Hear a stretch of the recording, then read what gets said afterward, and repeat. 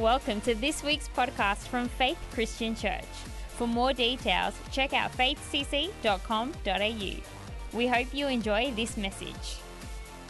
Isn't this great at our Christmas Eve service tonight that we've got so many people that have come out to celebrate Christmas, and it's already been spoken about a little bit, but isn't it so exciting and enjoyable? Those that join the traffic, jump into queue, line up for the race to get to the shops in these last 72 hours, and all the deadlines that you have to make sure that you've just got in place so that you can have a break, right? I mean, the list of to-dos and things to get organised. We've got a family event, we've got a church event, we've got friends coming over, we've got this, we've got travel, and all of this we do so that we can relax, right? We can enjoy the season. I mean, there is some good stuff about Christmas. I mean, who enjoys Christmas? Give us a wave. There's no Grinches anymore. Pastor Barry is there. Okay, good. No humbugs. You know, it's like, there is lots of good things. Pastor Dave, who just spoke a great message last week, he shared one of his favourite things is food. And to be honest with you, I felt like, it was a little underwhelming because I love pavlova. I feel like, what's wrong with people? When you said pavlova, I just expected just this cheer, and it was just a bit like, yeah, pavlova, whatever. I mean, what else do you guys have? Gingerbread, yeah, that's good. There's food, there's presents, there's time with friends and family, lots of good things about Christmas. There's those like Christmas cracker jokes, and those hats that you get. I love those. Who loves the novelty stuff you get in the Christmas crackers? And particularly, I know Pastor Chris would, because he is the best of dad jokes. The Christmas cracker jokes that you get. Okay, what do you call a bad-mannered reindeer? Rudolph. Come on, guys. Okay, I'll give you another one. What do you call a blind reindeer? No idea. Oh, thanks. Thanks for spoiling that. Who yelled that out? Was that you, Charlotte? I hope not. There's lots of things that we love about Christmas, all jokes aside. But, one thing I do love about Christmas is I love singing Christmas carols. In fact, I actually love going into the shopping centres, into offices, into restaurants, and actually hearing Christmas carols being played across the airwaves. I think it's amazing. I don't know if you guys sort of catch yourself, but many of these, I'm not talking about just the Christmas songs. I enjoy those, White Christmas and all the different ones like that. But I really love the Christmas carols because they speak a message about Jesus Christ. Some of these Christmas carols are so powerful. If you actually stop to take a moment to actually listen and take in these lyrics and what the words that they are saying about oh holy night, about the redeeming grace, about that it was because of Jesus, the first Christmas, the first Noel. I mean, we talk about all these different things. And sometimes we can sort of just take it for granted and just get used to it. But, I think that sadly there might be a day where we don't hear that sort of stuff being played in shopping centres anymore. But I rejoice every time I walk in. I think, I see the odd time, and it doesn't happen too often, that you'll see a nativity scene. But I love the fact that, last weekend we gathered together and we were singing Christmas carols, and as we plan and prepare every year, we want to put on something for the community, but we will never discount and never take away the fact that we want to sing Jesus glorifying carols at Christmas time, amen? You can have your Santa Claus, you can have your White Christmas, but I want a bit of Gloria, amen? Angels we have heard on high, Binks, that's what I want. Exactly. For those that didn't get that reference, Binks did forget about what the song was when she was introducing me last week, and that was fine. I was quick to pick it up. Who loves singing at Christmas time? Who, like Pastor Andy, just gets a little bit louder at Christmas time and the singing and the carols? I think it's fantastic. Actually singing has health benefits for you. So it's actually good for you to sing. Let me just read out some of these. These are legitimate. I'm not just making this up. There's been studies that have been done at universities across England and Germany in particular, and there is 10 health benefits of singing. Number 1, singing strengthens your immune system. Did you know that? Singing is a workout, number 2. Pastor Matt, you can just sing a little bit more and, there it is. It's a workout, exactly. Workout to your natural balance. Number 3, singing improves your posture. Number 4, singing helps with sleep. This is true. It helps with your breathing, helps all these different things. It will help you with your sleep.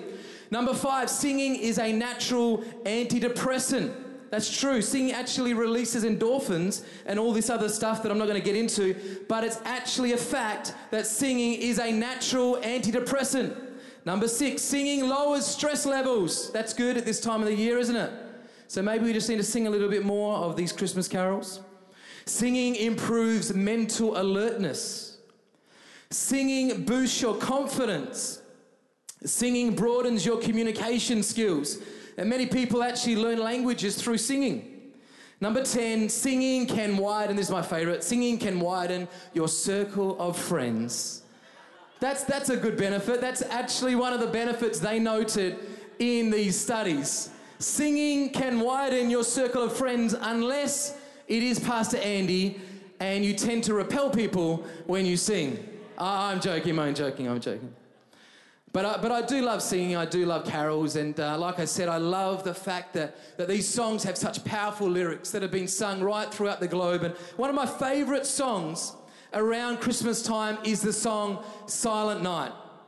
I thought I'd just share a message tonight about Silent Night and share a little bit of the backstory of what Silent Night is all about. It's one of arguably one of the most popular and famous Christmas carols of all time. It's actually sung right across many countries. In fact, it's been interpreted in and translated into over 140 languages. Bing Crosby's 1935 version of this song, Silent Night, is the 3rd greatest selling single of all time. The 3rd greatest of all time is A Christmas Carol.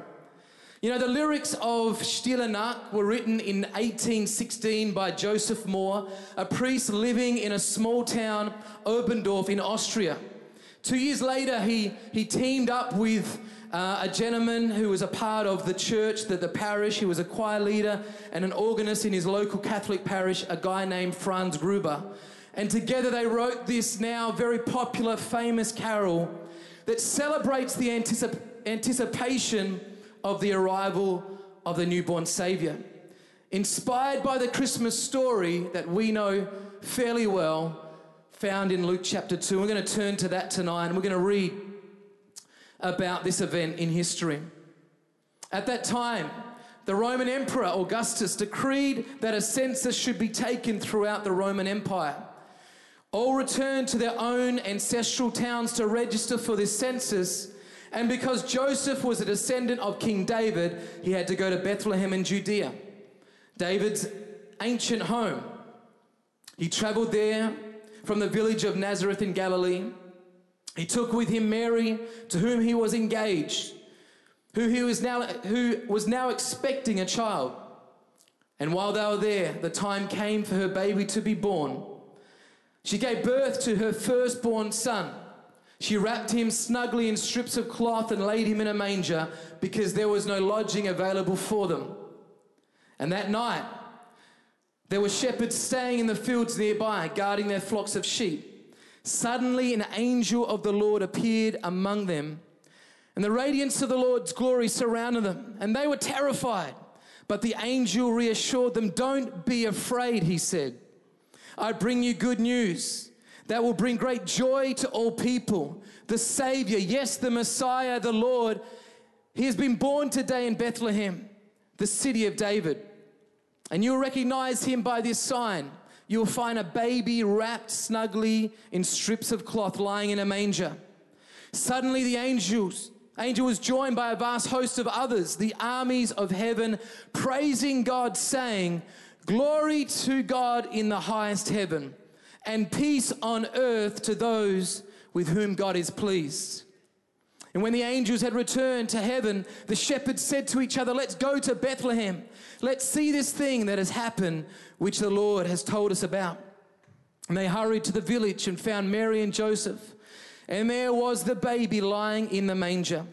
After seeing him, The shepherds told everyone what had happened and what the angel had said to them about this child, and all who heard the shepherds' stories were astonished. Now, Silent Night, it's an interesting title of a song. It's an interesting way to depict what really wouldn't have been a silent night at all. I mean, you think about it. I mean, Mary and Joseph traveled to this place, couldn't find any lodging anywhere. There was no room in the inn, and so they were forced to stay in this stable, along with all the sheep and the cows and the cattle and goats. And then if you know anything about childbirth, you know, it's not a silent process. I don't know if you've thought about this, but you know, I haven't given birth to a child myself, but I was just hanging around, falling asleep a little bit, waking up. I was around and I realized, you know what? It's not a quiet and a silent process. I mean, then it speaks about, you know, that the shepherds rocking up at some point that night, and I'm sure they wouldn't have just quietly came in. They would have been like overjoyed and excited. This would have been a crowded and a loud environment. And so we can stand here and think, what a strange thing to try and title this song and describe this moment in history as a silent night. Because it would have been anything but. But you know, I love this carol because it alludes to something, it describes and it points to something that is a little bit broader, a little bit bigger than just one night. It actually speaks to a time in the history of the nation of Israel, which was called and known to us today as the silent years. You know, the truth is that the end of the Old Testament in the book of Malachi, when you flip over the page to Matthew, that moment there actually depicts not just a couple of days, not just a couple of weeks, not even 1 or 2 years, but the flipping over of the page from Malachi. When Malachi the prophet came and spoke and foretold of things in 420 BC to the time that the angel visited and spoke about the birth of both John the Baptist and our Savior Jesus, it was over 400 years. 400 years of silence in the history of the nation of Israel. 400 years where God had not revealed anything new to his people. No prophetic words. No angels' visitations. Nothing more was added to the scriptures. 400 years of silence. It's also known as the intertestamental period where God did not reveal anything and did not speak to his people. You know, I started to think about this, a silent night. A silent time for the history of the nation of Israel. I wonder what they would have been thinking.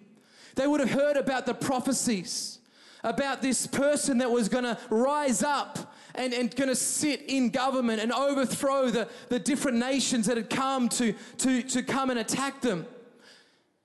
And they were sitting and they were thinking maybe 1 or 2 years, maybe 3 or 4 years, maybe a decade or two, but 400 years had passed and they'd heard nothing from God. I wonder what they would have started to think. God, maybe you got it wrong. Maybe we've got it wrong. Maybe we've just been so bad turning our backs from you that you've given up. You've gone home, you've gone on a holiday yourself, you're going to celebrate a break yourself, but I don't know what it would have gone through their mind, but there was these silent years. You know, I wonder sometimes whether we can face a similar season in our life where it feels like God is just not present, where it feels like God has maybe just become silent. Maybe we've made mistakes ourselves. Maybe we've had some struggles. Maybe we've faced some things that have discouraged us. Maybe we've taken some hits, some losses. And we come to a point where we say, God, are you even there? God, why are you silent? Do you care about me? Maybe you're in a season right now as we step into just about to walk into Christmas Day where you're saying, God, I hear these songs. I'm even in church today, but at times I wonder, are you with me? You know, this was a silent time. This was a silent time in the history of the nation of Israel, but scriptures will tell us, and we know the story because God was up to something. Even on the surface there was silence, but God was preparing something greater. He was aligning things. He was starting to bring about different things that were going to prepare his people and his nation, and in fact, the nations of the world, for this moment in history that he would reveal his master plan. See, it might have been a silent time in Israel's history, but God was up to something. See, in the middle of silence, God sent his son Jesus to the earth to break the silence. In the middle of a dark night, where hope had supposedly been silenced and all mankind's efforts had come up short, mankind receives the ultimate Christmas gift, the ultimate and the greatest gift of all. They receive the Savior of the world, Emmanuel, God with us. See, for centuries, the children of Israel had tried to follow the things of God, and they at times turned their back against God, and they tried to meet the standard, tried to prove in their own efforts that they could meet God's standards. But time and time again, they failed. See, God created mankind. God created you and I with a master plan, a purpose in mind to have relationship with him. But we allowed sin to separate us from our loving Father. And God declared, as the children of Israel came out of slavery, he gave them the laws and the 10 commandments, and he said, okay, well, here's what it takes to be able to meet my standard and become and be accepted by me. And we know that all he was doing was showing us that we in our own efforts can't meet the standards of a holy God. That in ourselves we can't make it. We can't save ourselves. We need a Savior. And right here, that they come to the point where they realize that they are in desperate need. See, what I've realized, church, is that in life, in our society, we have this philosophy that tends to be highlighted at Christmas. We like to think that people get what they deserve. Do you believe me? Do you notice it? I mean, you just only have to look at Christmas. We sing songs about Santa. We talk about the naughty and the nice list. We talk about things that if you're good enough, you'll get the present. You know, we like to think that people get what they deserve. But I thank God that he's our Heavenly Father and not our Father Christmas. Amen? I thank Jesus that he's our Savior and not our Santa, because, you know, Santa might give you what you deserve, but I thank God that he doesn't give us what we deserve. I don't know if I can get an amen tonight, but that's good news. Because the truth is, we deserved a certain consequence. Mankind deserved a certain outcome, but I thank God that in his lovingness and his graciousness, that he chose not to give us what we deserve, but to give us Jesus, Emmanuel, God with us. And so as we come around Christmas, we need to take a moment where we say, we thank you, God. I don't want to just race through the shopping centers, the Christmas dinners, the opening of presents, and forget the greatest gift that we've been given. We've been given Emmanuel, God with us. Let's think about that. God is with you tonight, church. God is with you in your circumstance, in your trials. When you feel like you've been forgotten about, God is with you. When you got that report about sickness, God is with you. When that situation's happened in your family, some people are facing a difficult situation even as they walk into this Christmas in their family. Emmanuel, God is with you. The greatest gift that God could give each and every one of us was that he gave himself. Emmanuel, God is with us.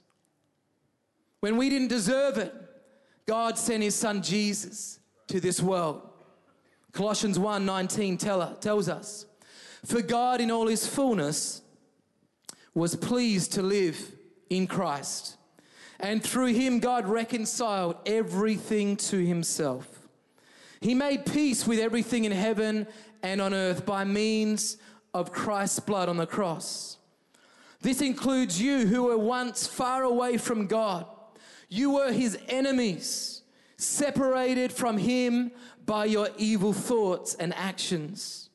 Yet now he has reconciled you to himself through the death of Christ in his physical body.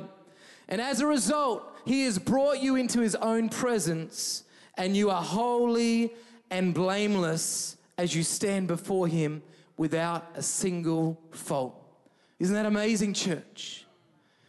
We don't get what we deserve this Christmas. We get the grace and the love of God. We get complete forgiveness. We get to stand before God our Father completely blameless and without fault, no matter what your history. No matter what the decisions you had made today, yesterday, in the past, the Bible says if we call on the name of Jesus, if we put our faith and our trust in him and invite him to be our Lord and our Savior, then we receive the gift of Christmas, Emmanuel, God with us. Thank you for listening to this week's podcast from Faith Christian Church. To stay up to date, check us out at our website faithcc.com.au.